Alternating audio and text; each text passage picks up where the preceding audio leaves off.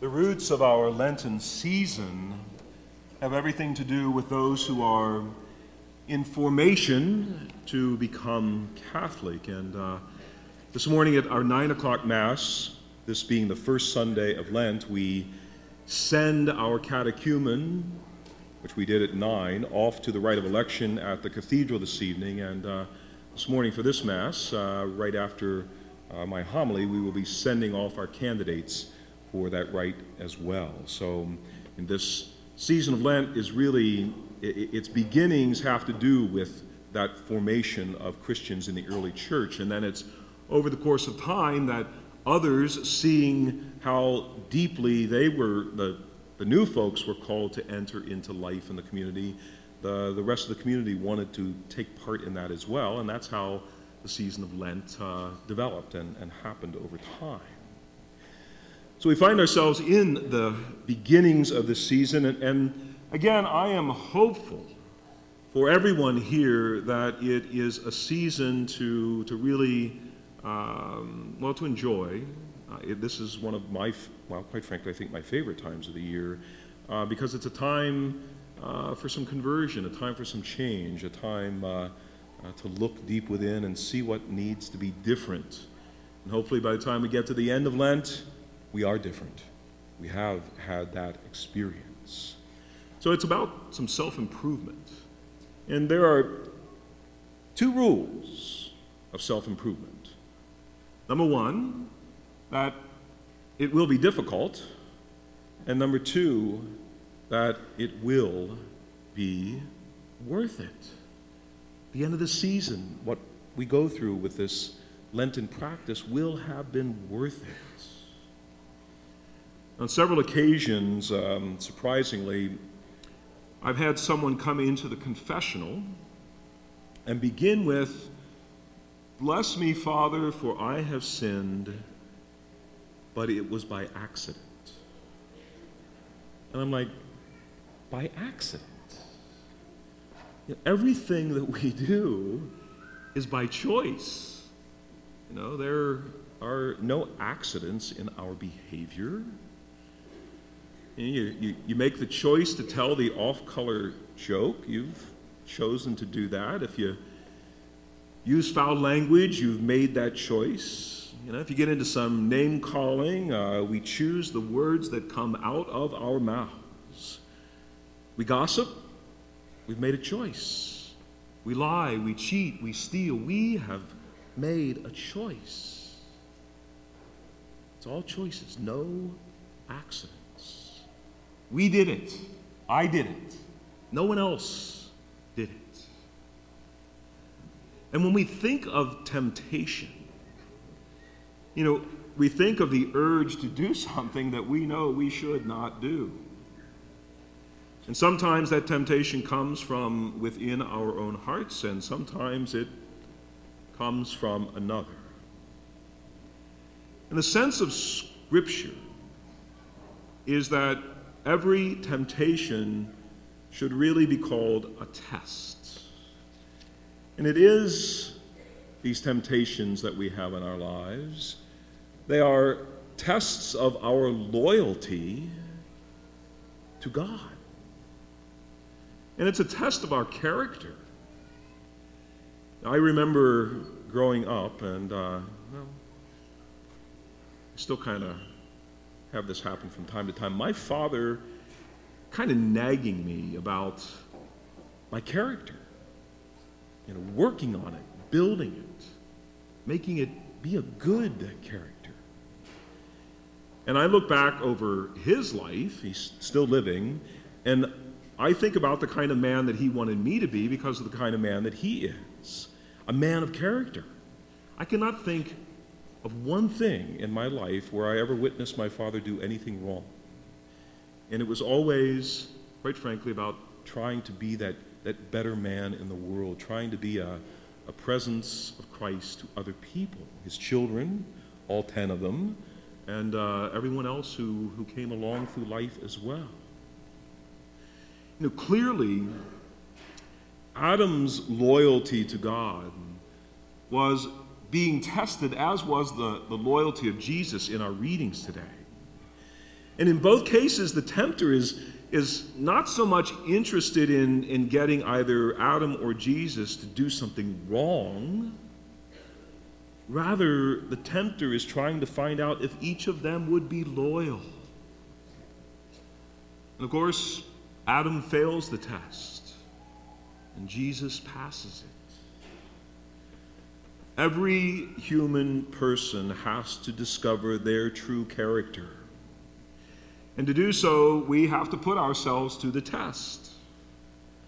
And Jesus did this by going out into the wilderness, free of all of the distractions. He went out there to face himself. And that's what the season of Lent is all about. It's an opportunity to do the same, to go out into the desert, to spend more time with the Lord. So Jesus is free of all these distractions, and we're called to do the same. And our gospel readings for these first 3 weeks of Lent, they will speak to us over and over again about new beginnings, about starting over. And the word Lent itself comes from the Old English Lengton, which means springtime. And we look forward to this season. Here, hopefully, very shortly, the green will begin to appear in the leaves of the trees and the grass as it rises up out of the ground. And, all new things come before us. Gives you that really giddy kind of feeling about the freshness and newness of life. And these readings will also speak to us of the call to holiness, the call for justice in the world. Altogether, these readings will speak to us about conversion, about changing our hearts. And the readings of the first 3 weeks of Lent will also speak of fasting and prayer and almsgiving. And these readings should do that, and they need to do that for us, because fasting and prayer and almsgiving are the tools that Jesus gives to us so that we might experience that conversion to Christ. Now, God created Adam, and it's a name which more or less means creature of the earth. And today we are reminded that we, each and every one of us, are created, and that we are not the creator. And so this reminds us, as we were reminded on Ash Wednesday, that we are dust, and unto dust we shall return. And it's very, very important for us to remember who and what we are. And the story of Adam is the story that humankind sometimes forgets. Adam was told not to eat of the tree of the knowledge of good and evil. And this does not mean that God wanted us to be just simple creatures. In the Scriptures, knowledge is not just the stuff of the intellect. Knowledge in the Scriptures implies having an intimate relationship with someone. And that intimate relationship that we are called to have, the someone is God, is Jesus Christ.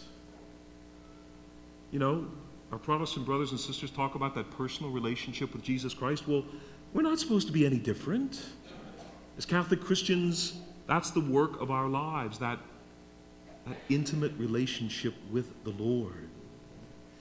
And to really know someone is to be close enough to them, to understand them, and to know what makes them tick. And so, the journey of life is to try as best we can to find out what makes God tick so that we can figure out what should make us tick. God created us to have that intimate relationship with him. And when Genesis tells us that Adam ate of the tree, in part what we are being told is that Adam was looking for some autonomy, some ability to live without dependence on God. And the temptation of Adam was to think more highly of himself than he should. To believe that we can have any kind of existence apart from God, that is arrogance of the very worst kind. We must remember who made us. And in the first test of humanity, we failed.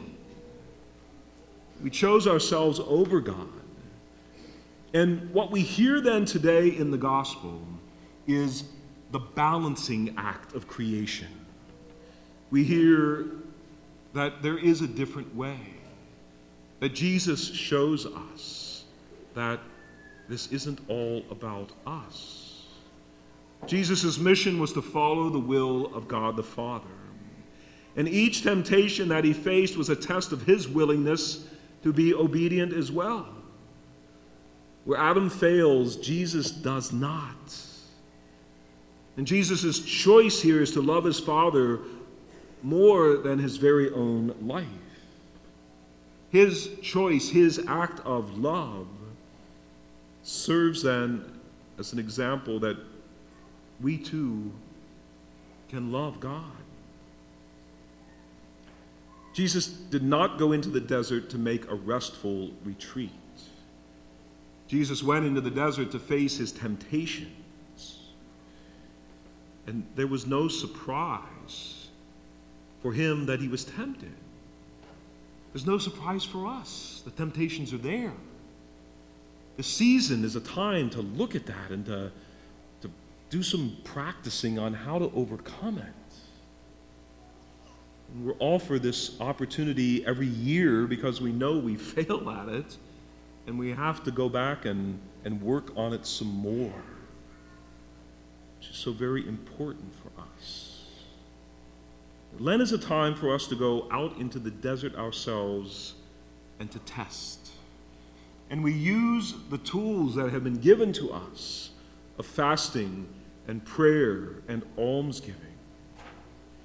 And the fast is not only to give up food, but it is to put aside all of those things that distract us from God. Lent should involve much more prayer than what is normal for us. We see the daily Mass swell a little bit during Lent because people are trying to get there more than once a week, and I would certainly invite all of you to think about that.